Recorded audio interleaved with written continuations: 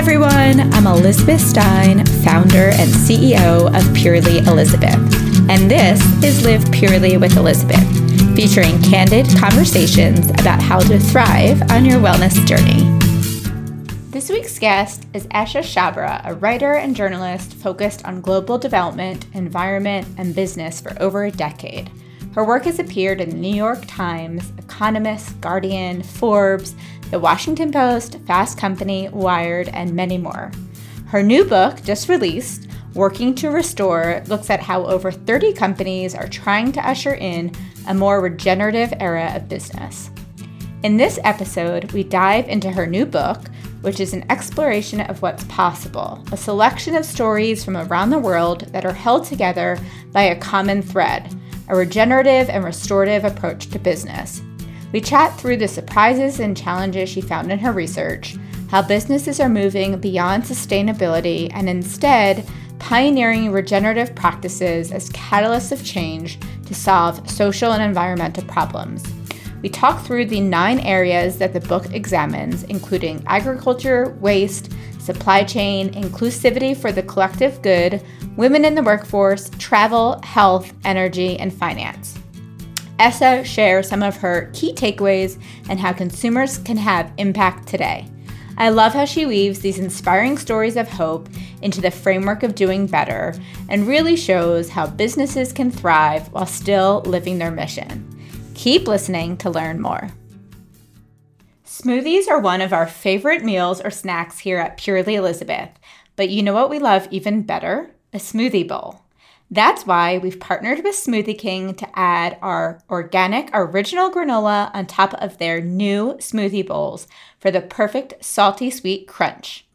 All 6 new smoothie bowls features an acai or pitaya base with a variety of fresh ingredients such as locally sourced fruit, dried coconut, goji berries, honey, or peanut butter, and our granola. It's super easy to order directly through the Smoothie King app, or you can order in-store starting April 6th. Can't wait for you to try it. I know you're going to love it. Enjoy! If you haven't had the chance to try our grain-free granolas yet, head on over to Walmart to now find them in the gluten-free healthy living aisle in select Walmart locations. Our grain-free granolas have crunchy clusters of nuts, superfood seeds, and creamy nut butters, all baked with organic coconut oil and sweetened with coconut sugar. They are gluten-free, paleo, and keto certified. Use the link in the notes section to find Purely Elizabeth products at a Walmart store near you. Esha, welcome to the podcast. It's such a pleasure to have you on today, and I'm so looking forward to diving into your new book. Thank you so much. It's a pleasure. My big takeaway from the book is really about hope. Like I came away feeling very hopeful for the future and so much more, I think, of a holistic view of what's happening in the world of regenerative as it pertains to so many businesses and industries where, I selfishly have been so focused dead in on food. And so it's really wonderful to open up the world to say, wow, what is happening across industries? And so loved to walk through all of this. But before we jump into the book, I'd love to start with your background and really get a sense of where you started from. Have you always been interested in agriculture, business, social impact, or has that developed over the last couple of years? It's something from early on in my career. So I went to Georgetown for undergraduate, and I was there in DC doing internships in news, in TV news. So I was at CNN, I was at CBS News, and it was a lot of political journalism, which I don't know, but I felt like it was kind of wearing me down after a while. And I wanted to write about stories where I felt like, 1, they weren't getting the attention that they deserved, and 2, that they were actually like meaningful and doing something positive in the world. So I was given a fellowship by Rotary, which is an organization I didn't know much about in those days. This is like about, I think, 14 years ago now. And it was just really eye-opening to me because here were all these individuals that were traveling around the world, doing things in their own communities or overseas, and really trying to create some kind of positive impact. So they were doing work at the time that was on the polio campaign to eradicate polio. So I had an opportunity to spend time with UNICEF and WHO and Rotary in the field. A lot of it was in India, which is my native country. I was born there, and just see how health played out in communities that had very limited resources. And I started freelancing about it and writing about it. I pitched my article to The Atlantic, to The Guardian, and the editors were kind enough to take them. And I thought, okay, this is really interesting. Like, I can write about a campaign that's doing something empowering for a community and get that into these major publications. And then I was introduced to a gentleman by the name of David Bornstein, who started something called the Solutions Journalism Network. And his approach at the time was also like, how do we highlight solutions? I feel like everybody feels like there's too much doom and gloom in the media, so many negative things being written about. So can we talk about these solutions, and in a critical way, not just kind of, saying like, hey, this is the perfect answer. So that was the origin of my reporting. And in those days, microfinance, corporate social responsibility were more the terms that were being used. And so in the last decade, I've seen it evolve from that to impact investing, B Corps, mission-driven companies. And I've just kind of followed that journey and made that my niche as to what I decided to write on. That's wonderful. So where did the idea, or when did the idea for the new book, Working to Restore, Harnessing the Power of Regenerative Business to Heal the World, where was that inspiration, and what was your why behind it? So much of it stemmed from this reporting. I had seen books written about the impact sector that were either written by academics or were written by people really deeply embedded in the space. And while they were lovely books, I felt like they were a little too theoretical or a little too more geared for the audience that they lived in rather than for a mainstream audience. And I had had a really journalistic experience. I mean, I'd had an opportunity to travel to a lot of places, visit these kind of farmers and supply chains firsthand. And I thought, how do we bring this to the public in something that's easy to read, digestible? And also, I'd seen, like, this was around 2018. So I'd really seen now that there was this appetite. Like, a lot of young people were very interested in supporting these kind of businesses. So I hadn't seen a book like this. And that's when, I took it to the publishers. They were like, yeah, there's definitely momentum behind this. And we used the UN Sustainable Development Goals as a framework initially for the 9 chapters. Those are kind of 9 major areas that, the goals look at. But it's really speaking broadly to, like you said in your intro, so many different industries. And that was the other thing. A lot of the books had been written for specific industries. Here was a book that kind of shows, look, this is happening across the board. You can be in any industry and try to make this change happen if you really want to. That was another thing I hadn't seen. So in researching the book, could you talk a little bit about, you mentioned that it took a while, like what is that process, especially this, you mentioned you were traveling around. So what does the process look like, and how did you pick the companies? Because certainly there's a lot of, not a huge amount, but certainly a lot of companies that are doing wonderful things. How did you decide on the companies that you talked about in the book and featured? Yeah, I mean, this was the challenge because there's so many more companies I could have written about, honestly. I mean, we had to keep it to a certain page count, but I wanted to write about companies that had been in existence for long enough that they've proven that the model works to some degree. This is not to say that they might not fail in the future. Some of these companies may not be around 10 years from now, but that's part of doing business, as you know. So that was one criteria. The other criteria was I stayed away from corporates just because I felt like they had been covered in a lot of the other works, a lot of the other books and journalistic articles. And the other thing was also, these were companies, when I thought about it, I mean, they were really led by people who had so much commitment and focus on their values. And I could see that set apart from, when you interview as many people as I have over the years, you can kind of pick out the entrepreneurs that you can tell this is something that they're going to stay committed to for a really long time. And they're kind of like slightly crazy by it. I mean, they're so focused on it sometimes that they're just not seeing what's around them. So I think it was those kind of individuals that I thought were really committed to the cause as well. And then, of course, the different topics. There's a chapter in there, for example, on travel. And I think that that's such a fascinating topic. And it's become a topic of discussion the last couple of years. Like, should we all take flights? Should we not fly? This kind of thing. And so I wanted to take on some of these more controversial topics. I don't think the answer, for example, with travel is that we don't all ever take a flight again. But there are things that we can do, whether it's supporting hospitality companies that are really thinking about their impact, or in the opening of the chapter, I look at how the aviation industry is making innovations in that space, and that can really help us in the long run in terms of the kind of fuel that they use and the kind of planes that they use. So I also wanted to kind of take on some of these topics that might be hard to find an answer for in terms of sustainability. Because I mean, you know this, the reality is that like there is no perfect sustainable solution. It just doesn't exist. You kind of have to go on that journey and figure out what's your sweet spot. So not being scared to take on some of these topics as well. In your research, was there anything that was most surprising that as you came into it with, a conception of what you were going to share, and then is there anything that was different than what you had thought? I think there's two chapters that I found challenging because there's so much discussion about it. The agriculture chapter, actually, the fact that we're still under 5% for organic farmland in the United States, despite the demand in the industry. Yeah. And the challenges that these farmers are facing. I mean, after talking to so many people in ag, I realized really what's going to move the needle is economics. Farmers are business people, just like everyone else. And they're only going to be able to do some of these practices if the economics of it work for them. The agriculture chapter was a hard one to tackle just because there's so many certifications out there, and I really sympathize with brands. It's hard to get every single certification. They're costly, they're expensive. There's also so much variation between different crops. So, what might work for one crop doesn't work for another crop. And then geographies on top of that. So I think that's one where is there like an easy answer to fixing ag? No. And I know we often kind of just point to the industrialized farms or the large scale farms, but there's a reason that they exist. The economics model has supported that for a while.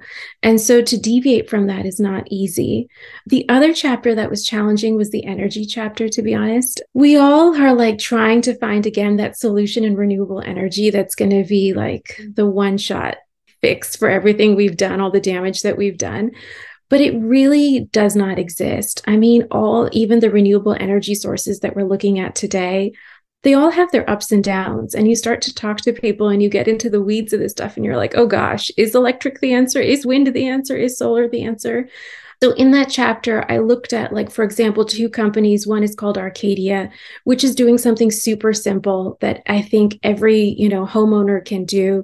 You just convert your bill over so that whatever you're using, bill use RECs for it, renewable energy credits for it instead. So you're supporting that economy. It doesn't require you to have any infrastructure. It doesn't require you to get solar panels or anything like that. It's a very easy one. The other one is called Enacop, which is out of France, and they're looking at renewable energy in the sense of how do we create cooperatives so that, everyday folks can also benefit from this transition? It's not just large companies that are going to benefit from this transition. So it's kind of taking that agricultural model and applying it to the energy sector. But those were two chapters that I was just I could, you could write a whole book on this. Yeah. Yeah. It's Absolutely. very hard to distill it down into 10,000 words or so. That must have been the biggest challenge of all for you. So let's take a step back and go through kind of the overall premise of the book and what those 9 categories are that you've focused on. Absolutely. So the overall premise of the book was, let's show examples of companies that are trying to fix some of the big social and environmental problems that we have of our day. And so each chapter opens with an intro where I kind of lay the land of what is problematic. And then we dive into 3 to 4 case studies of companies that are trying to tackle it in very different geographies with, different demographics. And that's again to show look, this is not specific to the US or specific to Europe. It can really happen in a variety of places. The topics discussed in the book are agriculture, not necessarily just for food, but even cotton for fashion industry, plastic waste, how plastic waste is being repurposed and reused. That was really interesting what they're doing. Inclusivity in supply chains. I mean, supply chains are so vast and big in today's world. So I was really interested in companies that were tackling their supply chains in different ways. There's a company called The Seven Virtues, which does perfumes here in the US, and Canada just recently launched in Europe. They were working in Afghanistan for many, many years. I mean, unfortunately, with the Taliban's return last year, it's affected their supply chain. But to be able to work in a conflict zone is fascinating. And to take that on, requires a lot of guts. We look at the coffee supply chain, which is a popular topic. Everybody's interested in coffee. Cacao and chocolate is another supply chain. And then we also get into, in the book, questions within the workplace, like how do you bring more equity in the workplace? Do you give your workers a share of the business, the ESOP model that's popular in the US? And then there's health. Health is an interesting chapter because we look at not just companies that are, doing low-cost healthcare systems in the developing world, like diagnostic tools, but also preventative health in the United States. We all are aware that there's lifestyle choices that are contributing to our health. And so companies that are kind of really trying to help create better food choices, better healthy lifestyles in communities where it might be hard to reach. Then there's energy, there's travel, as I mentioned. There's a chapter on finance, which is also, one that I look at impact investors investing in companies like yours, but also investors that are operating in developing markets like Africa, like South Asia. So it's quite the gamut. It's quite the gamut. So really the thread, you talk about the word regenerative and restorative, that rejuvenation, which I love. I would love for you to dive a little bit into the word regenerative. It's certainly a hot topic. It's certainly a hot topic for us at Purely Elizabeth as we are embarking on our regenerative journey, but also just coming out of Expo West, where there's so much conversation around what does regenerative mean and confusion. So I'd love, from your perspective and the wide variety of research that you've done, what does that mean to you? So it started with me hearing from every entrepreneur that sustainability is not enough. Sustainability, like people were becoming just allergic to the word sustainability. A lot of the entrepreneurs I interviewed in this book were like, please don't talk to me about sustainability. Like, I don't like that word. They were more interested in transparency. They were more interested in equity. And as I started to see also so much of the greenwashing that's been going on, I realized sustainability isn't really like what we're striving for in many ways. And one entrepreneur said to me, like, what are we sustaining? Like sustaining this, like a very broken system. And this was, again, 2018. So this was almost 5 years ago when I feel like the word regenerative hadn't blown up in the way that it had. So I loved the word restorative, and regenerative was kind of an extension of that, is that we have to restore the imbalance that we have created as a society and in business. And regenerate means to bring new life into something, right? Like when you regenerate the soil, you're really giving it new life, new nutrients, and enriching it. And that's more of what we're trying to do with business today in these companies or this kind of sector, is that can business regenerate communities? Can it regenerate nature? And that's more of the direction that these companies are looking to go in. I think when you look at the term regenerative, the way it's used in agriculture, it's affiliated with the ROC certification or with the Savory Institute certification. And that's perfect for agriculture, but it's as a mindset, I think it's much broader. And that's kind of what this book looks at. Sustainability, I feel, as someone who's written about it for a really long time, is kind of one of those buzzwords that's been, I think, bastardized. I mean, lately, it just seems like everybody's claiming to be sustainable. And it's my job as a writer and as a journalist to kind of pick through that and trying to help consumers also ask the questions to figure out, is this company really better for the planet, better for people? So that's where that terminology comes from. Do you worry that regenerative is going to take on that same sustainability kind of? It is. I mean, it's great marketing. You can use the term and say that you're doing it, but are you truly doing it in the way that it's intended for? I've seen a lot of big ag companies use the word regenerative, and it makes me wonder about that. So yes, I think so. And I think that's where consumers are getting quite savvy. I think the media is getting more savvy. Yeah. Also, there's far more scrutiny of the space than there was 5-7 years ago, which is what I think is going to help us find the better answers. For sure. Were there any commonalities that you found as far as the brands, companies that you featured? And in how they are conveying their and communicating to the end consumer what it is that they're doing. Because I think that there's, certainly a big education piece that we still don't have, right? And so how to educate the consumers accurately to understand what, one brand is doing versus another, and to truly come across authentically. So this might be a slightly not ideal answer, but most companies are leading by design and by product. And the sustainability and impact story comes after that. The ones that I found that are doing it effectively. So you look at a brand like Veja, which is a footwear company in the book. They're based out of Paris. They've been around for about 15 plus years now. They've been doing this stuff long before there was a term for it, long before it was fashionable. They were just so committed to doing it. And the reason why their shoes took off was because of the design, not because of the supply chain. I was going to say, I was actually shocked to learn that story because I have those sneakers and I knew nothing about their story. And I think that's the challenge for companies, is that in a way, it kind of reiterates what we know, which is if you really believe in this stuff and you really do want to be a part of this movement, just do it. Like, don't do it because it's good marketing. Don't do it because you think you're going to get some brownie points from it. You really have to believe in it and just do it. I mean, when I look at Sebastian and Francois and what they were doing 15 years ago, trying to build a supply chain in Brazil and use organic cotton and, rubber from the Amazon, it's wild to think that you could build a business, like a scalable business from that. But they really led by the design. Their design was so alluring for the fashion community that that's what got people interested. And there's countless examples like that in the book. If you look at the coffee industry, I mean, it's really driven by taste and a premium product. It's not driven by the sustainability practices.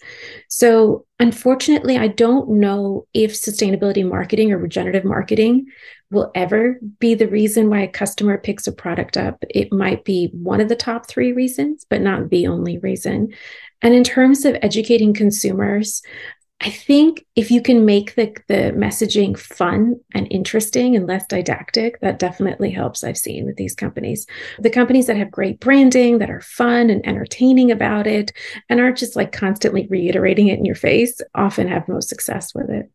Yeah, no, I think you're so right. I mean, for us on our journey, and I was just asked this on a panel at Expo, why we were getting into this. And it was like, well, it had nothing to do with the consumer. I feel like we have an obligation as a brand that I want to be doing this, and the consumer piece is after.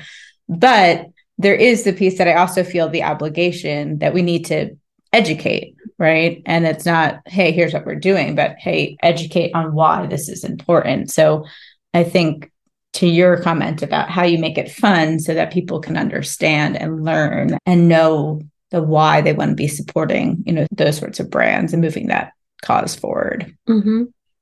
Absolutely. So I'm curious to hear your perspective on, you talked about like big ag, but where you're seeing sort of these bigger companies in the conversation of change. And from my perspective, it feels like there's so much positive momentum. I look at someone like a General Mills who's really made a lot of commitment.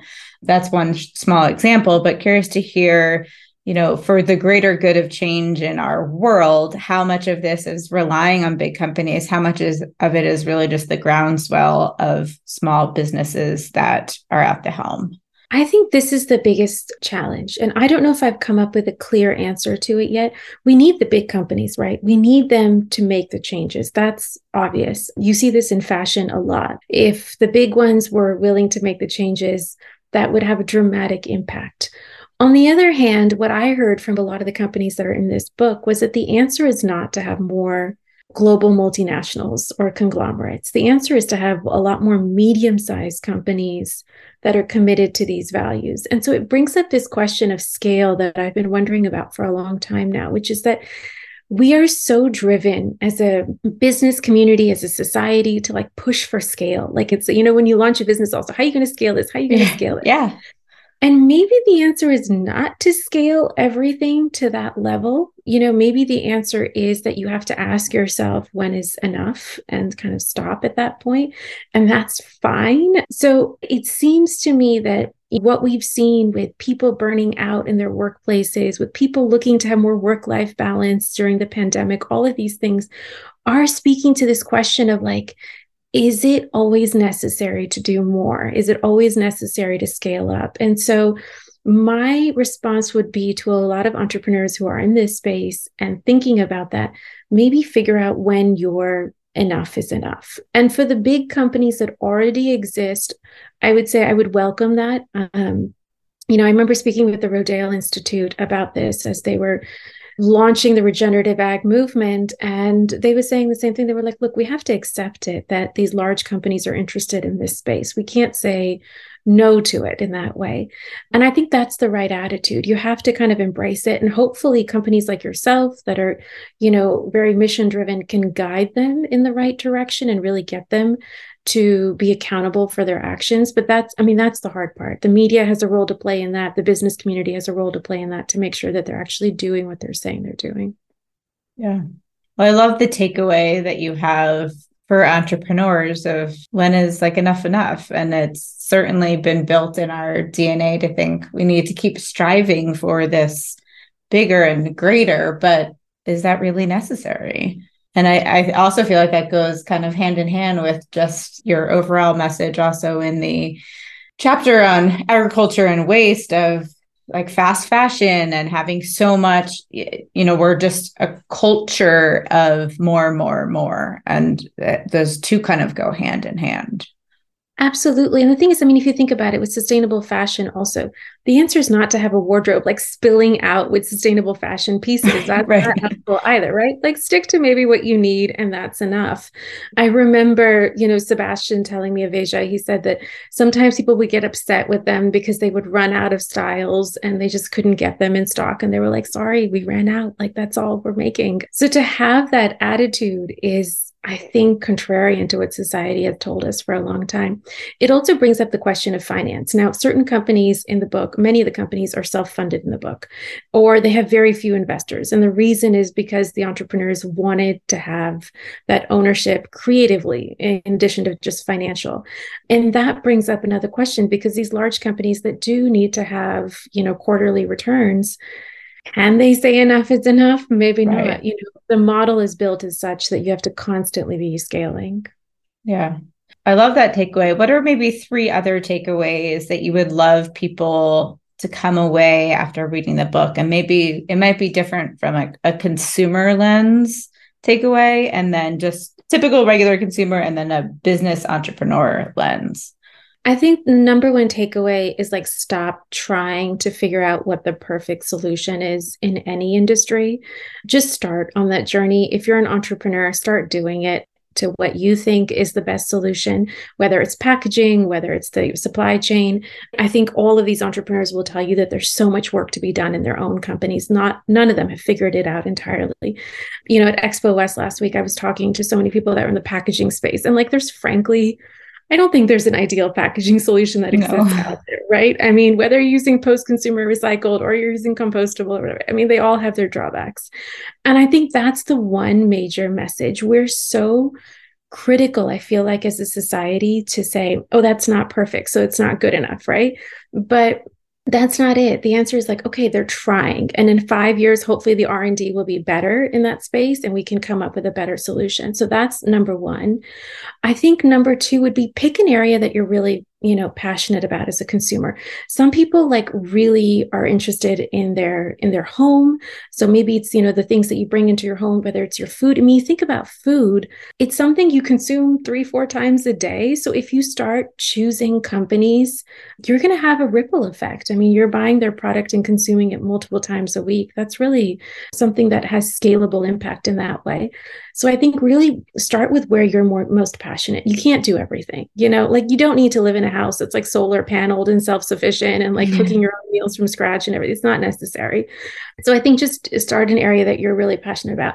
For entrepreneurs, I would go back to that question of when is enough. I think that's a really poignant conversation that I've been having with, people that are in the space that are now almost friends. And everybody's asking that question. It's like, do we need to be a part of a rat race, even in the world of regenerative and sustainability? Isn't that the reason why we got in it, to kind of create some sort of balance? And so to really kind of think about what is enough for you. I think that has so much power. I mean, if a lot of people said, like, sorry, that's enough consumption for me or enough finance for me, it's a very different way of looking at capitalism, though. And I think that's the hard part, is it requires a paradigm shift. Yeah, completely. But it's very interesting. Curious to hear, what were some of your favorite conversations in the book, but also from sort of the source of, maybe be it the farmer or some of the supply chain individuals that you might have talked with? So I loved California Safe Soil, this company. I just thought it was so interesting. It's a very like industrial operation. It's not very glamorous to go visit. You're literally looking at a conveyor belt of like grocery waste being channeled into machines that's being turned into fertilizer. But Dan Morash, who started that company, he actually had a couple companies before, one of which was not successful. And so I salute him that, he still got up and decided to do something else and try to make it successful.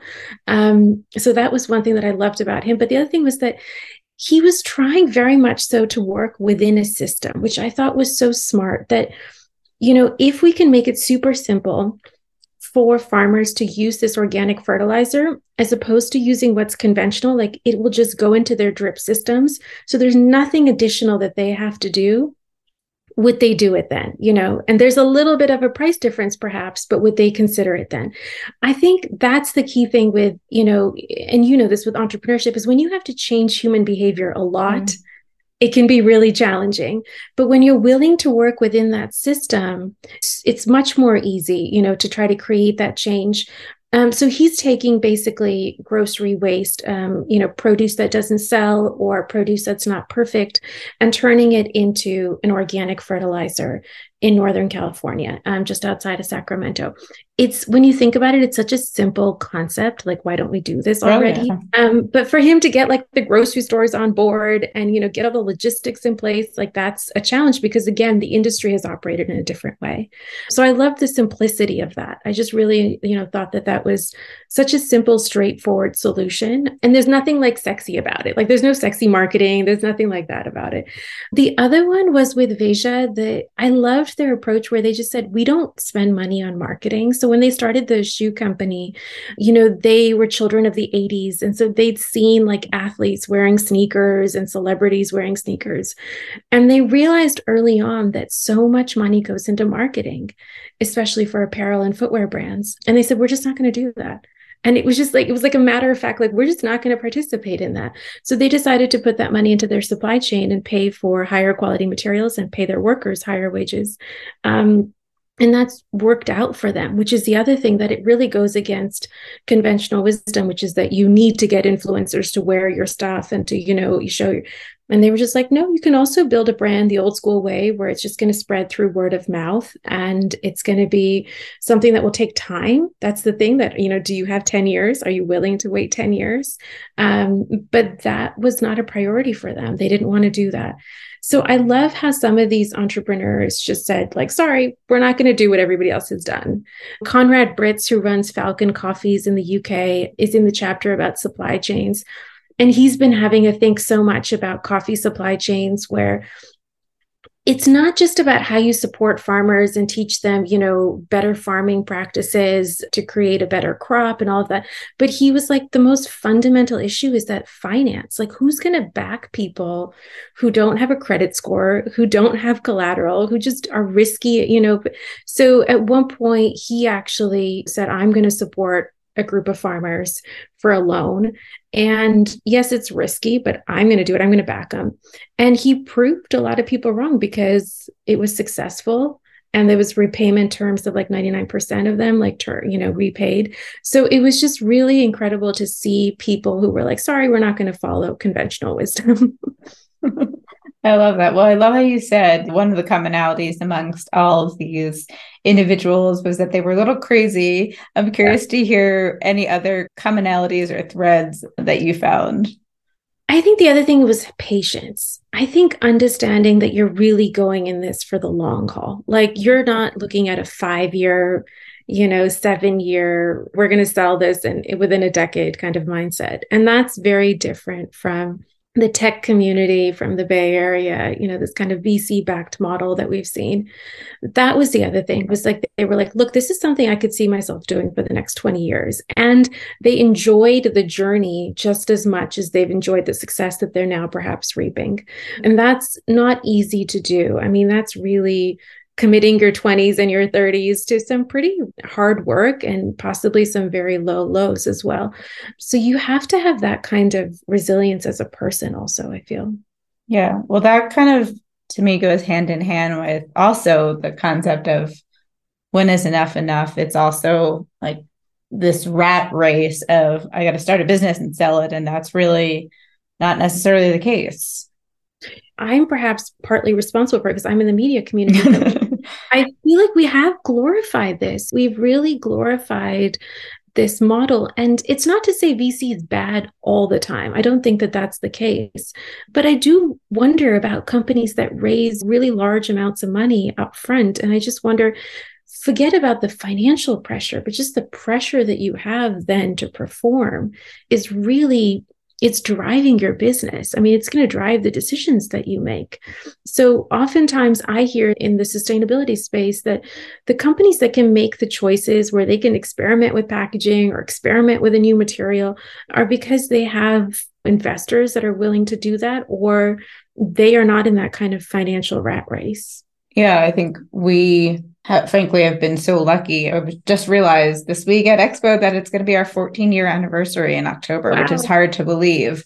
But, as you say that, it's, we were lucky not to have investors at the very beginning. So we didn't have to have that race. And we were set up as a B Corp pretty early on, that was part of our DNA when we did have investors. But it's really being thoughtful and taking that time, which hopefully there's more of a shift of. Absolutely. And hopefully in this economy, that might be a silver lining, as it's harder to raise money, that the outcome may end up being building more sustainable businesses that aren't rushing to have an exit right away. Absolutely. And, I am a geriatric millennial, as we joke. But I see, the generations that are younger than me, and they're so committed to some of these causes. I mean, they're really passionate about environmental issues in particular, I've seen.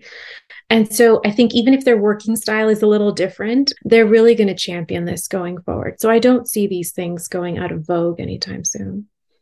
So what do you think is next when it comes to social impact, regenerative business? What's the future over the next couple of years? I was on a panel about carbon credits a couple weeks ago at the Sorensen Impact Center, and it was a fascinating discussion because even the folks who are within the carbon credit community were like saying very point blank that, look, this is not the answer. Like, you can't just write off all your emissions.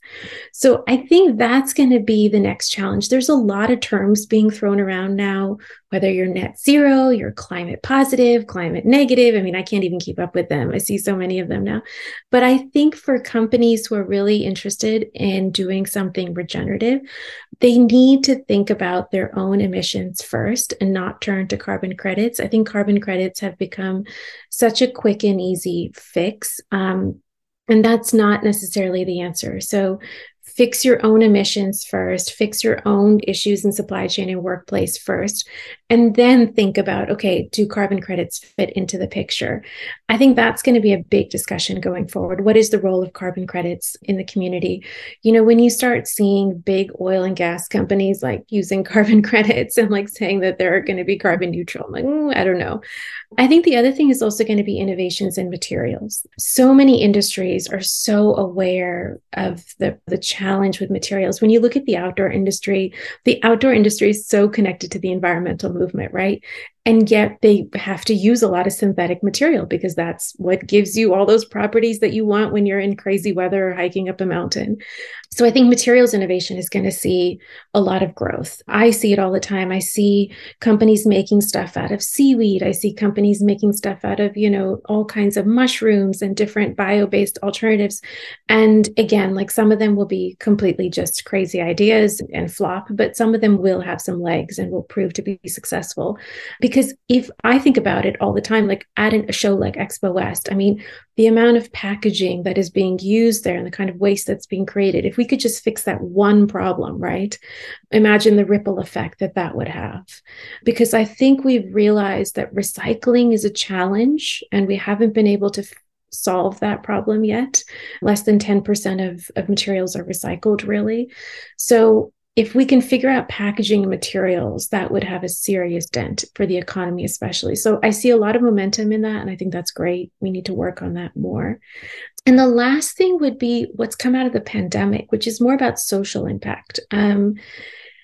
I feel like there's a realization that work is not everything, which seems like, an obvious statement, but there really is like a deeper discussion happening. I feel like for people searching for not just a balance, but like a real meaningful work life. I don't know if it needs to obviously always be divided like 50-50. And I don't know how realistic is that, especially people who run their own businesses and all. But I think that there's now like a real awakening of how do we make our work lives just more fluid, more compassionate. I've heard the word compassionate a lot, working with employers that are far more compassionate without losing, obviously, the work that needs to be done. So those are the three areas I would say are hopefully going to see some improvement. Yeah, those are all exciting next frontiers and areas that certainly need development. For you, what would you say from a work-life balance? How do you do that? And any tips around how you may or may not be able to do that in your life? I've struggled with it at times. It's definitely very hard, especially when you're starting out in your career. You have to take every opportunity that comes your way. But I think in recent years, I've learned to say no, and this is not easy for a lot of folks who are driven and want to set some career goals. But I've learned to say no. I've learned to really be content with doing less in my life. If I don't, get to every accolade, it's totally fine. I've shortened my own list of achievements, perhaps, that I want to get to, because I think the pandemic, at least for me, was not so much so awakening just because of the health issues that people faced and, the work issues, like people not having enough work. But I think it was just a time where all of us finally slowed down and we realized like you can have a life that's slower and just as beautiful.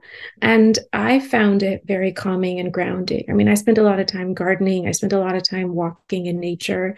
I'm someone who's very connected to nature. I like spending time in nature more so than in, cities. So for me, it's not a massive shift, but I found myself like the tenacious 20-something-year-old was like not as prevalent anymore. And I don't know if it's just simply getting older, perhaps, but you realize that your time is really valuable. And so for me, it's been something I think about much more now. I really value my time and I say yes to certain things only. I love that. Saying no is such a good skill to have and to work on. It's not easy. And I have a couple of friends and we hold ourselves accountable. We're like, if you're doing too much, we're going to call you out on it because that's great. When you've been there and you've been frustrated and overwhelmed. So it's nice to have a group of friends that you can discuss these things with. Absolutely. All right, we're going to move into some rapid fire Q&A. Oh, okay. The best advice you've gotten in the past 6 months? Don't try to do it all. Perfect. Perfect for our nose. A favorite book, mentor, or podcast for growth? I've always turned to the words of Pico Iyer. He is a travel writer, so not a sustainability writer, but I just loved the way that he's explored the world. And he wrote a book that was about stillness, which I still try to read every year or every so often. It just grounds me again. So I really love his words. 3 things that you're currently loving. It could be a product, a TV show, anything. Oof. It's not really things, to be honest. For me, it's more activities. Sure. So I've really enjoyed spending time in the garden and trying to teach myself to garden. And I'm not good at it always. I fail, but I'm really loving that. I'm loving learning how to make things from scratch. So I didn't get on the whole sourdough bandwagon during the pandemic. I miss that. But I've been making a lot of focaccia bread at home lately and teaching myself how to make different breads. And in terms of the third thing, I'm trying to think. There's a podcast actually that I've been listening to that I think is kind of interesting. It's by a doctor turned kind of author in the UK, Rangan Chatterjee. And he explores different aspects of mind, body, health. I find it fascinating. As someone who's not like a medical student or from the med field, it's been really educative. That sounds interesting. Favorite words to live by? Peace, kindness, and humility. What is one thing that you wish more people knew about you? That I don't always have it together. I think people have seen me as someone who's always had my act together, and I don't always have it together. And sometimes I am juggling and trying to just get on top of everything. Yeah. I think in general, it's just we see the exterior and it seems all glossy and perfect. And it's like, no, it's not. We're all just trying to figure it out. And lastly, what is your number one non-negotiable to thrive on your wellness journey? I've started doing this thing where I just really try very hard not to work on the weekends. And as basic as that may sound, it's a great one. Don't open my laptop unless it's absolutely urgent. And it's been really great. Like my mind is just so rested by Sunday. And I feel great when I start on Monday then. Do you have a hard time not looking at your phone though? I do look at my phone. How do you deal with that? Yeah. Yeah, no, I do look at my phone, but I'm not like in a rush to reply to people. Maybe I'll see it and I'll just be like, you know what, I'll deal with that later. And even my phone, also, I use my phone more for like entertainment or just to connect with someone on the weekend, but I don't use it for work in that way. That's great. Well, in closing, is there anything that we haven't touched on? And then where can everybody find you? So there's a website that I've just put up with the book. It's Chhabra.com, my name. So it's very easy. You can find everything about the book. Is there anything we haven't touched on? You know, I would just reiterate that this is really, whether you're a consumer or you're an entrepreneur, this is really going to be a long haul journey in terms of sustainability and regenerative. So just go on that journey and do the best that you can and don't get too hard on yourself. I would also invite consumers to ask questions, you know, to not be scared to ask companies questions. I've found even as a consumer myself, when I ask a company a question and they send me a thoughtful reply, you know, you realize that they're actually thinking about these issues. They may not have the perfect answer, but they're thinking about it. And I think that goes really far. It doesn't have to be just like, we're perfect, we're checking all the boxes kind of thing. But just as a consumer, get engaged and ask these questions if you're curious. I know companies love to hear from their customers. Yeah, absolutely. I think it's love to hear from it. And it's also all about progress, not perfection. Yep. You said it well. You said it well. All right, Esha. Well, thank you so much for coming on today. It was such a pleasure to chat with you. Absolutely. It's my pleasure as well. Bye. Bye. Thanks so much for joining me on Live Purely with Elizabeth. I hope you feel inspired to thrive on your wellness journey. If you enjoyed today's episode, don't forget to rate, subscribe, and review. You can follow us on Instagram at purely_Elizabeth to catch up on all the latest. See you next Wednesday on the podcast.